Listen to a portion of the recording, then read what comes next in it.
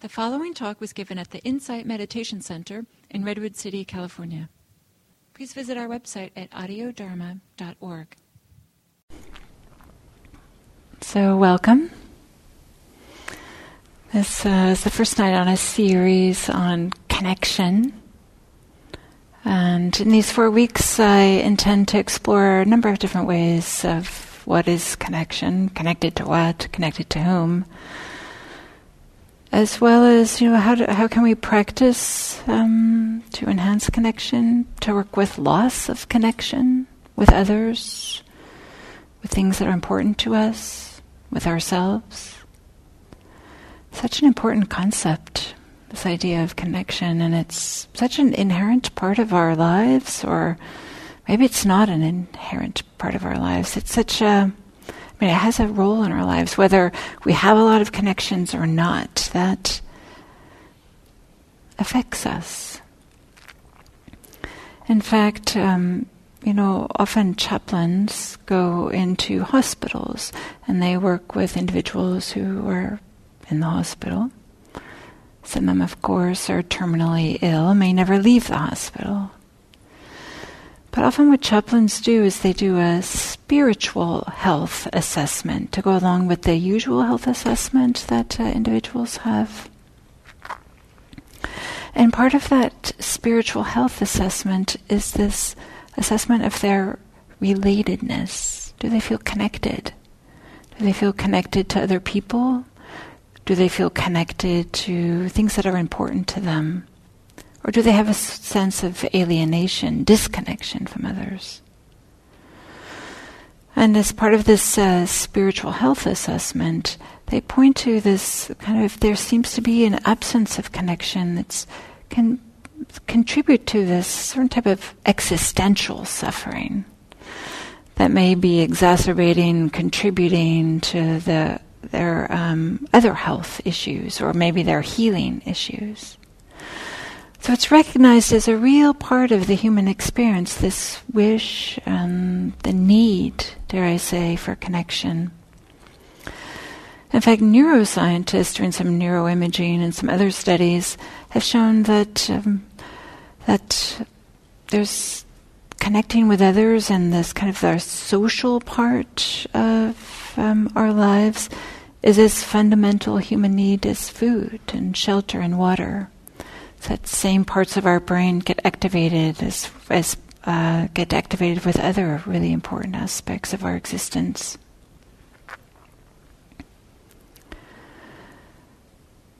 Perhaps part of the reason why connections are so important is sometimes they're tied to our sense of meaning or identity with our lives.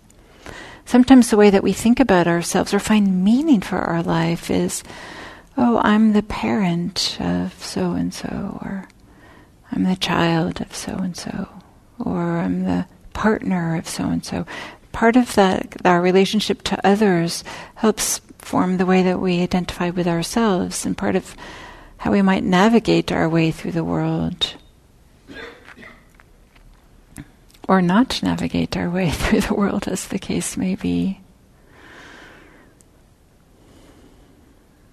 But also, Barbara Fredrickson, she's a prominent researcher on emotions and love. And I think all of us probably have recognized that moments of, this is a quote from her actually, moments of connection with others are the tiny engines that drive an upward spiral between positivity and health. Right? When we have a heartfelt connection with somebody, that spurs something in us that then makes it easier for us to take care of ourselves, or to work with our other relationships we have, or whatever it might be. We sometimes hear about downward spirals. She's talking about an upward spiral. So all these things point to the importance of connecting with other people, with relationships we have with others. But maybe I'll add, recognizing the importance of connections with others, the fear of disconnection also is very powerful. I know I have said and done things, in the former version of myself, earlier version of myself, I certainly have said and done things that this fear of disconnection caused me to say them, that maybe they weren't the most wise, maybe they weren't the most helpful. Later regretted, but just that fear of this holding on to this bond, holding this relationship is so important. What will I do? What will I not do in order to preserve it? Sometimes there's tremendous pain surrounded with that.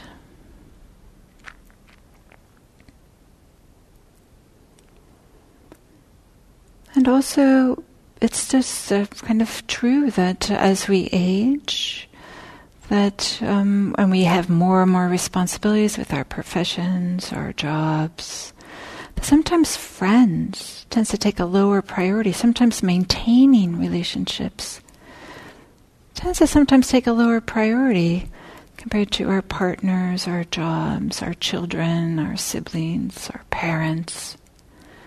And so we may find ourselves, as our lives progress, with maybe a little bit less meaningful connections with other people. So with this as a background, I kind of wanted to spend these 4 weeks kind of unpacking this. Not all of these 4 weeks will be about connecting with others. Part of them will be about connecting with ourselves, because sometimes we feel disconnected from ourselves. But for today, I'm going to focus on connecting with others and relationships. But if you were to just read about Buddhist practice or meditation practice, you might think that it's primarily a solitary affair. After all, we all came here, we sat down, closed our eyes, right? We didn't really talk to each other. And if it's, in some ways, it's easy to imagine that. However, I think those of you that have been practicing meditation and practicing mindfulness in daily life or informal meditation practice or practicing loving kindness, all these different kind of Buddhist practices, what we discover is that rather than it being isolating and a completely solitary endeavor, that meditation helps us bring us into the web of life more fully. That is, as our minds start to quiet, as our hearts start to soften a little bit, maybe just a little, not a whole lot, right? It doesn't require a tremendous amount. But as we start to move in that direction, we discover that meditation practice, rather than cutting us off from one another, and rather than leave me alone, I'm just got to meditate, and I don't care about you, I'm just going to close my eyes and sit here. There's a certain aspect of that, right? There's a certain aspect of seclusion that happens when we're meditating. But often what happens is we start to recognize and realize kind of the intricate nature of our relationships get illuminated. We start to see them in a new way. As we start to put down with meditation practice or just the simple settling of the mind, some of the preoccupations that we have, just the busyness of our minds, as those start to go down or soften or maybe not be quite as loud in some way, we start to understand that our relationships, or perhaps the nature of them or the intricacies of them, we start to see them a little bit differently, maybe more clearly. Not only relationships with other people, but of course we start to see, like, oh yeah, of course I'm sitting down to meditate and my mind is crazily busy because I just rushed here from work and the traffic was terrible and I didn't want to be late and I didn't have the chance to send that email and then my boss sent this to me and oh my gosh, I better remember to pick this up from the grocery store, right? It was just our lives, our days maybe just filled with this. And so, of course, when we start to sit down, we might see that. And so in the same way that we start to see connections between how we spend our time and what shows up in our meditation practice, we can see the connections between what we're starting to do in our meditation practice, what we notice, or again, if there's any quieting, how that affects what we do next. How that affects how we are in our daily life, how we are in all our relationships, both with objects, with ourselves, and with others. As we start to quiet the mind, it just becomes the more evident how things influence one another.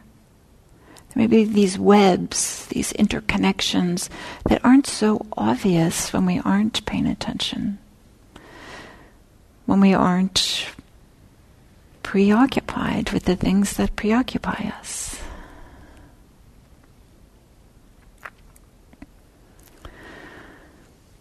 So Buddhist practice, meditation practice might seem as a solitary affair, things that just really promotes an individual finding more freedom, more peace, just a single person doing this. Because after all, right, the Buddha is often depicted as a solitary figure just sitting there by himself. Often this is such a common stance, right, to be meditating with his eyes closed. Or certainly not gazing out. Sometimes his eyes are a little bit open. He's depicted that way, but... And maybe I'll even add, if any of you are familiar with reading the suttas, the scriptures, the early Buddhist texts, there is an emphasis on seclusion. You'll see this over and over again.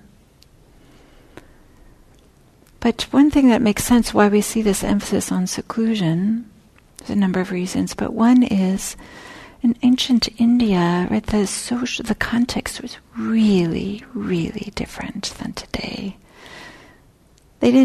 People didn't live by themselves in apartments, drive in cars by themselves to jobs, sit by themselves in cubicles, or have an office by themselves, or whatever it might be, right? That just didn't exist. It was all about community and social connections. You didn't go off to university, you didn't go to school. Instead, it was all about family and community exclusively. And there was in this time in ancient India, there's more of a emphasis on the collective, the group, as opposed to the individual. You had to make a real effort to spend time by yourself, to be doing things with your mate, perhaps your own, independently do something. So that's why, in kind of the part of the reason why, we might see that there's this emphasis on seclusion. But now in kind of contemporary West, here in Silicon Valley, probably elsewhere, I'm sure, we don't have that context. We don't need to be told to spend time alone. Probably many of us do already spend a certain amount of time alone. Maybe not two, but I'm sure many of us do.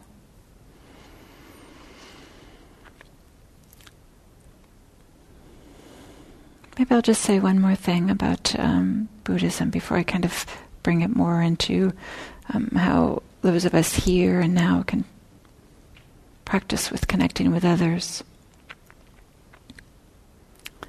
This idea of connection is just inherent in even the whole idea of Buddhism. In the sense of this is what the tradition holds. I don't know if this is actually true, but I'm actually not so concerned whether it's true, but this is what the tradition holds, is that there's an individual whom we call the Buddha, who was enlightened and had these teachings 2,600 years ago. That's a long time. That's a long time ago. The only reason why we have these teachings today, whatever form they're in, whether they're accurate or not, I don't know, is because there was a community of people who said, oh, these are important to us. Let's preserve them. Let's pass them down. Let's remember what this person, the Buddha, is saying. Let's memorize them, remember them, share them with others, share them with the next generation, the next generation, the next generation, 2,600 years. How many generations of people have been holding these teachings? I've heard Gil Fronsdal, the founder of this center here, say something that was really meaningful for me. I think he attributed it to the Zen teachings. This idea that the teachings are passed from warm hand to warm hand, from warm heart to warm heart. It's connections that people have. It's community that people have that preserve these teachings and make them available.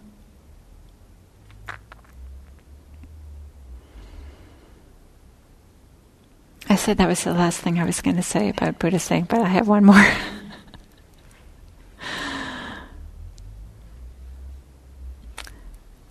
Early when I started studying Buddhism, I heard this expression, and it sounded intriguing, it sounded charming, it sounded evocative. I didn't quite understand it. I feel like I understand it better now. And there's this story where the Buddha's attendant, Ananda, says to the Buddha something like this. I don't remember the exact beginning. It's something like this.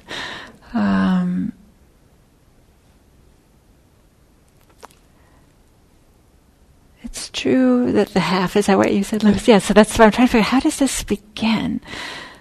See, so Lewis even knows what I'm about to say. So if you've been around the Dharma scene, right, this is a well-known saying.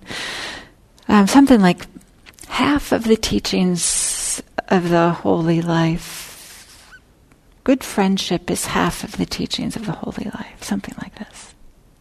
Half of the teachings are good friendship. Maybe it's that way. And the Buddha reprimands him and says, no, don't say that. And half of the holy life is good friends. Maybe that's it. Half of the holy life is good friends. Holy life being, living the spiritual life. And the Buddha says, no, don't say that. The whole of the spiritual life is good spiritual friends. That's quite something. That's quite something. So you might ask, well, how does that work? When I first, one of the very first times I ever came to this center, to IMC, it was on a Wednesday morning, and I met some people there. We had lunch together, and it turned out to be tremendously meaningful for my life to meet people, to have the opportunity to just talk about our meditation practice, to talk about what the teachings we had just heard. Like, did you understand that? What does he mean when he says this? And it reminds me of that. And to make them come alive, right? Instead of these abstract things that we just heard, but to engage in dialogue and to share them with others. Tremendously powerful and supportive and helpful, and to help me make them my own in a way that made sense for me. There's less an emphasis here on, I would say there's no emphasis here on these dogmatic things that you have to believe. Instead, there's an offering of some ideas. Invitation to use them to support your life. And this movement towards greater freedom, greater ease, greater peace, greater well-being. So the Buddha says, I do not see even a single thing that so causes wholesome, skillful qualities to arise as good friends. Probably we know this in our own lives too. So I just told a little story about how meaningful and impactful it was for me to kind of meet some people here, and we became friends. We'd hang out at the coffee shops. It was just really, really one of the blessings of my life. I also have the experience, and maybe you guys have had a similar experience of going to a movie. I told this story not too long ago, maybe it was even in this setting, going to a movie in which there was a lot of profanity. That's okay, sometimes that's how movies are. So, I got engrossed in the movie. I don't now remember what the movie was. This is what I remember is the profanity. And then walking out of that and talking to my friend, and I was using all these 4-letter words that come spilling out of my mouth. Right? Just having been inundated with that, right? We just kind of pick up what we're around, and I was quite amazed at the things I was saying. So this is part of, the company we keep. The company we keep influences us. So it can be a great support for our lives to honor and respect those relationships we do have.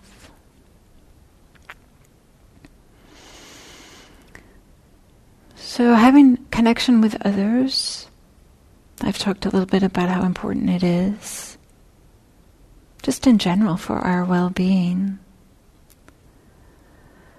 But it's also important for us, plays a role for us to find greater ease, greater peace, greater freedom, this path of practice. One is I just shared the story of talking with others about the teachings and helping to interpret them in my own way or with others. Something happens when we're in dialogue with others. Often we learn something about ourselves. When we are sharing, our interpretation, when we're forced, or not forced, but in conversation, when we try to put things into words to share them, we might discover a different understanding. If any of you have participated in some of the programs here at IMC, we have quite a few of them, even Dharma practice days, Eightfold Path program, Entering the Stream program, Dharma Mentoring Training program, Ethics and Enlightenment program, Local Dharma Leaders program, right? There's quite a things here. A big part of that is getting in small groups and talking with peers. Just this recognition of the power of that. Another way that connection and relationships with others has supports us on finding greater freedom and on the Buddhist path of practice is having teachers, meditation teachers, Dharma teachers, having a relationship with somebody with whom you can share your practice, what's happening, maybe share difficulties you're experiencing. Maybe Dharma teachers have some answers, maybe they don't have answers, but I feel confident that all Dharma teachers have as an intention to support and respect and honor and try to help and show up and see the individuals. As well, Dharma teachers can be exemplars, somebody who has, hopefully, found some peace and freedom. I know I have. I have found my way with tremendous amount of peace that I didn't have before.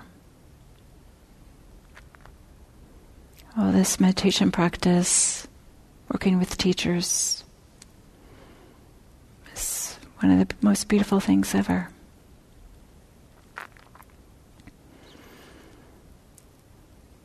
So how do we form connections or support those connections we already have? Would you be surprised if I said that mindfulness helps? So mindfulness, a way of just being present with our experience, just being here and now, in a way that's as open and spacious and not tight and judgmental as best we can. Sometimes we find ourselves being tight or lost in thought completely and concerned about something in the future or worried about something in the past. But just as best we can to be mindful really supports connections in a number of ways. One is we're more apt to be paying attention to whomever we're with. If we have a commitment or an aspiration to be mindful, to be present with whatever's happening, then we're less likely to just be lost in our phones when we're sitting with somebody, because we can recognize the distraction or the lost quality of that. So we're more apt to be connected.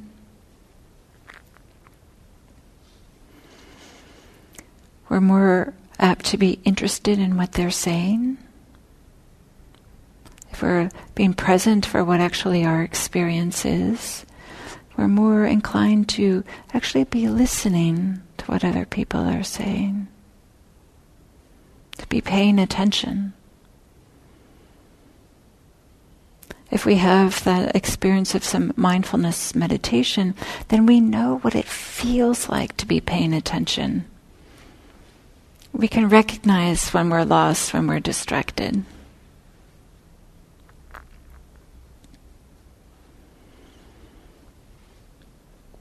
And of course, mindfulness helps us to see ourselves more clearly. As I said, we can notice when we're being distracted.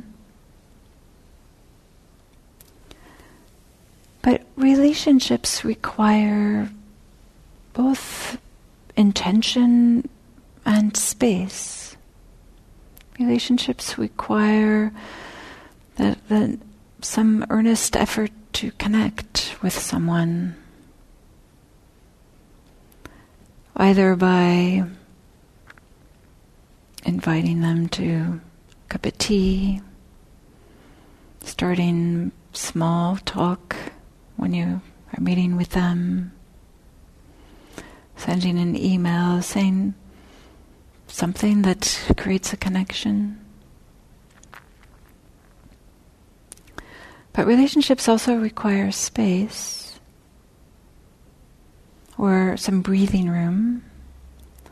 That is, right? We can have, or we can be like initiating connection as part of relationships, but also there can be sometimes a clinging, a grabbing, a holding on, a squeezing of relationships. So mindfulness of ourselves can help us feel like, oh yeah, there's some real grasping going on here, some real clinging. Maybe we're not seeing the cues that the other person is giving us that we're holding on. Maybe we're not feeling the cues ourselves unless we're mindful of them, unless we're practicing a certain mindfulness. What does it feel like when we're really grasping and holding?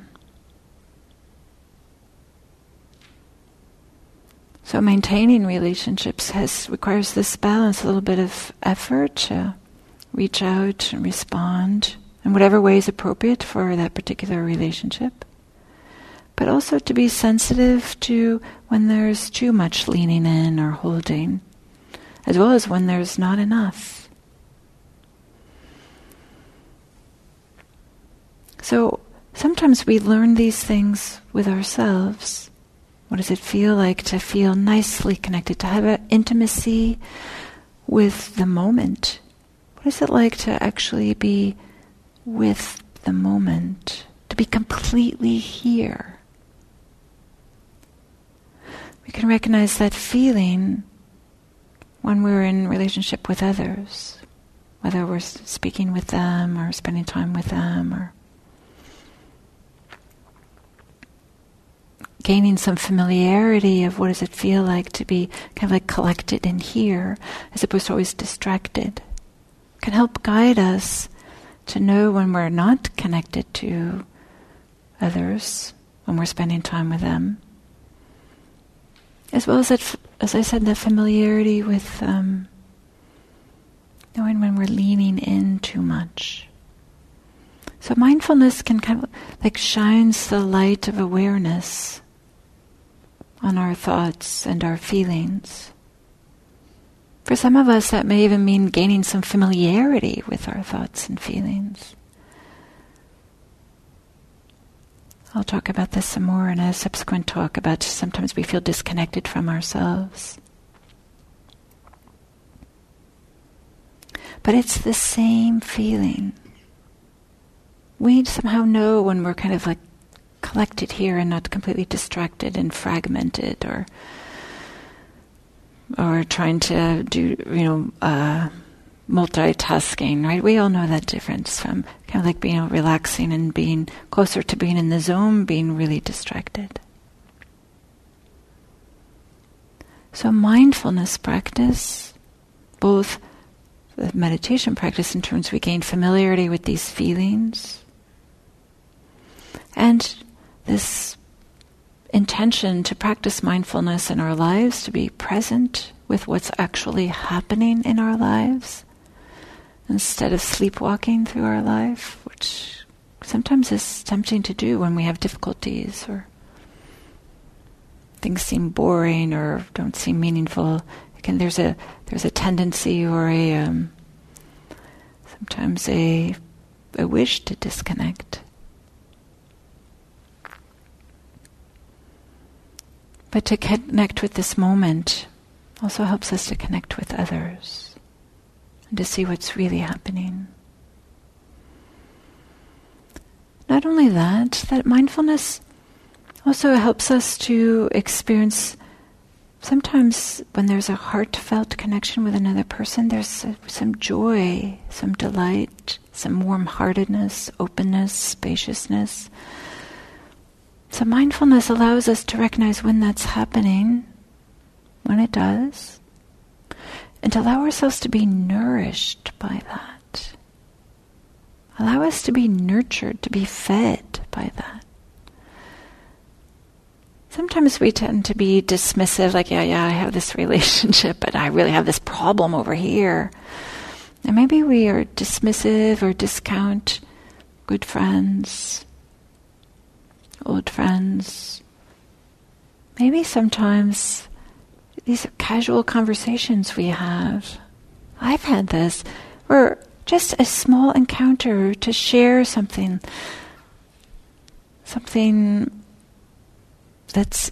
the content is mundane with a person you don't have a lot of intimacy with, but there can be a sense of delight in sharing it. Sometimes this happens on meditation retreats. Those of you who go on meditation retreats know that even though we are in silence for a long duration of time, it's quite something, the connection and the intimacy that can be developed with people that you never speak to. There's something about, I don't know how to explain this really. Washing the dishes as a way of caring for other people, or holding the door open for somebody, or whatever it might be. So mindfulness helps us to feel those moments, even if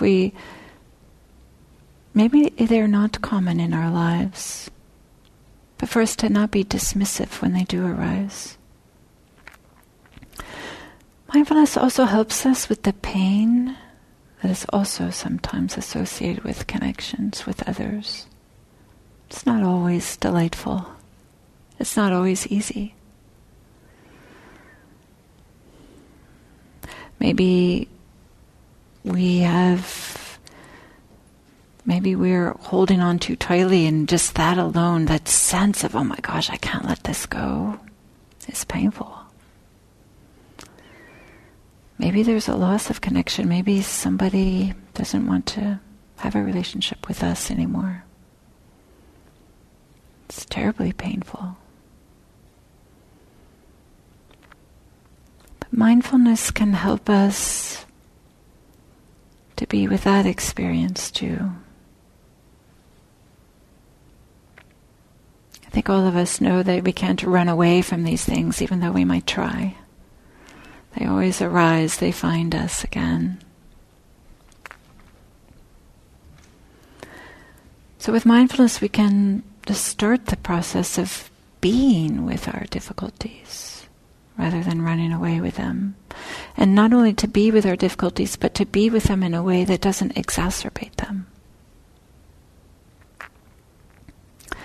But instead, hopefully, allows us to see the bigger picture. Maybe to see some things that we didn't see before that preceded the breakup. Maybe mindfulness can help us not get too lost in the pain. And hopefully mindfulness can also help us to see that even though we may be in the midst of some painful disconnection, perhaps some mindfulness practice can help us to see that there's other experiences that we're having too. Even though that may be the one that's the most painful and may feel like the most dominant, it can feel like our attention can collapse into that. Whereas a mindfulness practice can help remind us at the same time there's sounds happening, there's other thoughts that we have that aren't so painful, there's other relationships that we have that aren't so painful. Not as a way of ignoring that painful experience is happening, but just not so that we don't collapse into it. So these are the different ways in which mindfulness can support our connection, the delights as well as the pains, as well as initiating and nurturing those relationships. Something in addition to mindfulness is generosity. Generosity also supports connection. I think hopefully all of us know what it feels like to receive a gift. It can be like this, also this little sense of delight, but a feeling of being seen and being cared for. Recently I was sitting a retreat down at the Insight Retreat Center, the retreat center that's associated with here, down in Santa Cruz. Many of you may know that everything there is offered freely. Everything. People stay there. You stay there for a week. All the food, everything. It's quite something. But it really kind of became, there's a little bit poignant when I was down there and I ran out of dental floss. Such a mundane thing, right? And they have this closet. It's called Yogi Needs. As somebody who's on retreat, and it's called a Yogi Needs closet. And well, I'll go down here and see if they have any dental floss. I open up the closet. Wow. I don't know, I was so touched. This freely offered dental floss, toothpaste, toothbrushes, aspirin, deodorant, shampoo, soap, anything I felt like you needed. It was just there, freely offered. And lots of it, in the sense of, it wasn't like the last one. I felt like, I felt cared for. I felt like, wow. I felt like I wanted to donate lots of money to IRC so that other people could have this experience too, of just this feeling of, okay, generosity of other people have enabled this. Not to support my shopping habit or my acquisition habit, which a lot of society does support that, but to support my meditation practice. So that I wouldn't be distracted about not having dental floss. It would just be a piece of, just open the door, get some dental floss.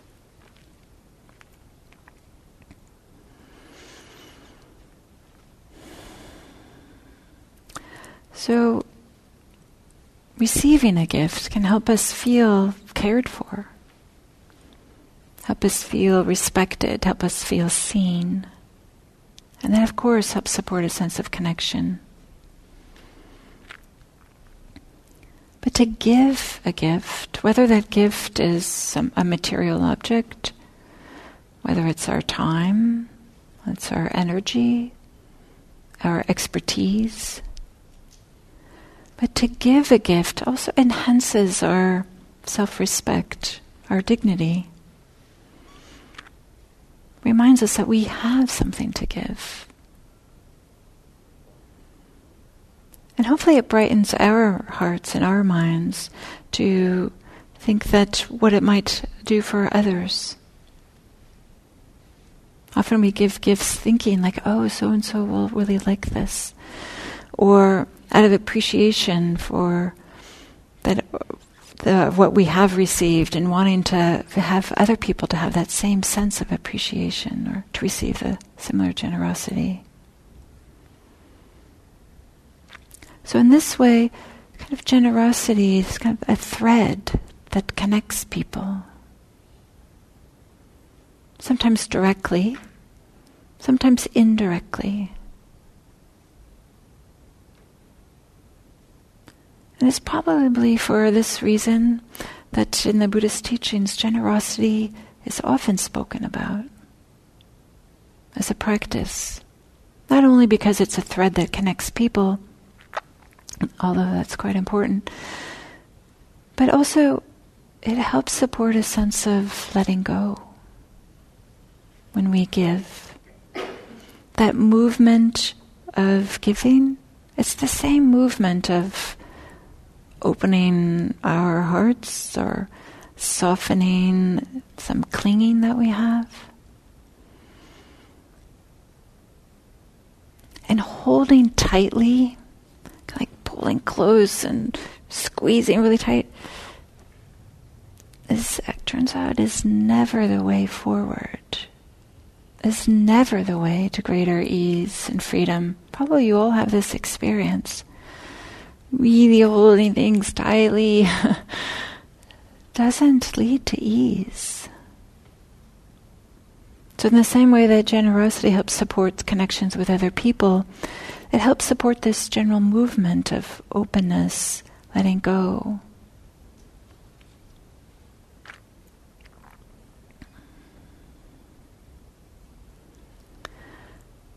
So that also can support the sense of community or a sense of belonging.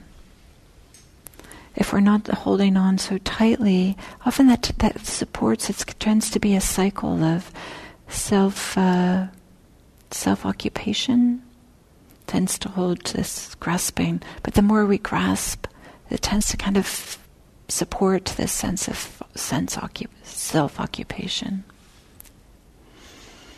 So in any way that we can soften and loosen that, then we can start to say, oh yeah, we can recognize this web of interconnection that I spoke about earlier. And it can help us ease out of these narrow confines that we might find ourselves in.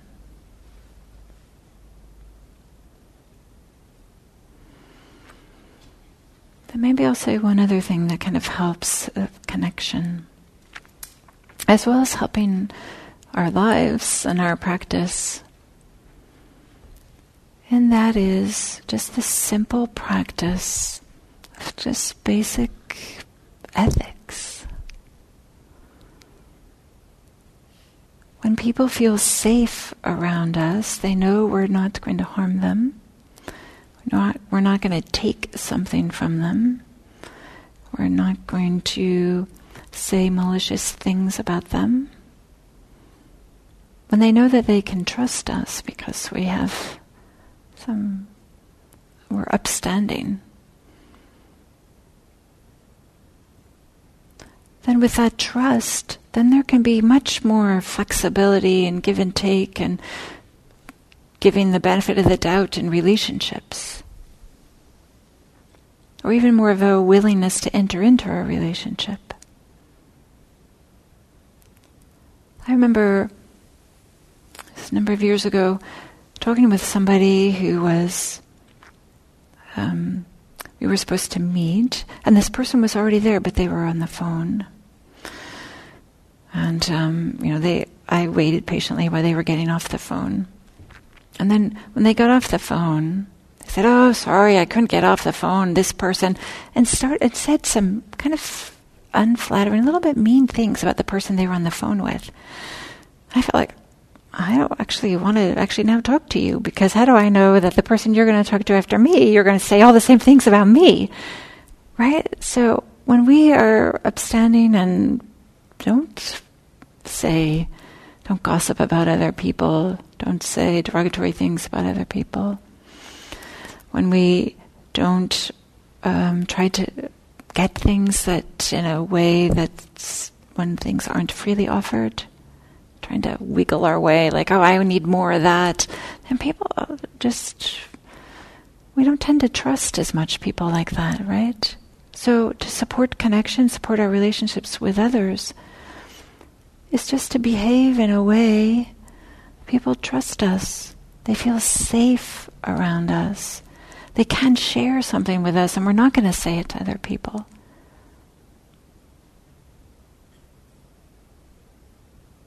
And that we are in touch with our feelings, and when they're sharing things with us, maybe our mindfulness practice can help us to feel like, oh, when something is difficult, and maybe we can share, like, wow, that's heartbreaking to hear this.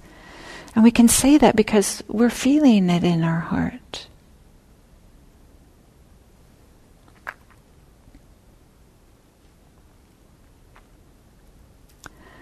So mindfulness practice, I'm talking about being an upright person, but also I'll say that mindfulness practice also helps us to develop some ethical sensitivity, to just be aware, just more and more of these subtle ways in which we can help people feel safe, trust us. We can see subtle ways in which, oh yeah, actually I am taking this person's time more than they offered. They said they have this amount of time and I'm taking up more and more. Or as our minds kind of quiet down, we start to see more and more that ways in which we can even be more and more upright, upstanding, ethical.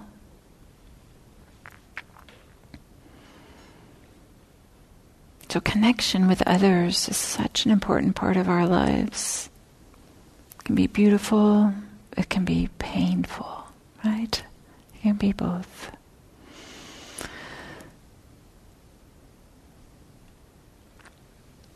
And meditation practice, mindfulness practice, Buddhist practice can help us with this aspect of our lives.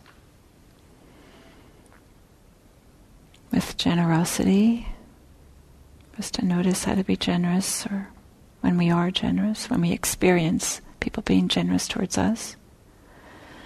And a commitment to behaving in an ethical way. Ways, practices that we can do to really support this dimension of connection. So I think I'll stop there. And we have some time for some questions or comments, if there are some questions or comments.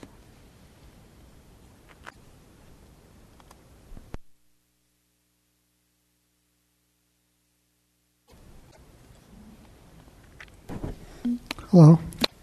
All of this resonates, and I have known about it, but this helps bring it all in focus, especially in the last year or so, because it has occurred to me that people I have been close with have fallen away, and especially when something big happens. It was 1 year ago this day I had heart surgery. Oh, Mark, I'm happy that you're here with us now. Yeah.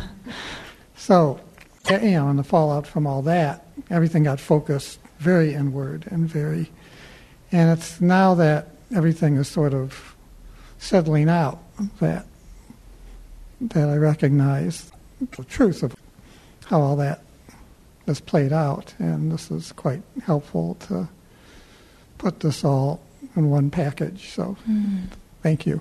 You're welcome. You're welcome.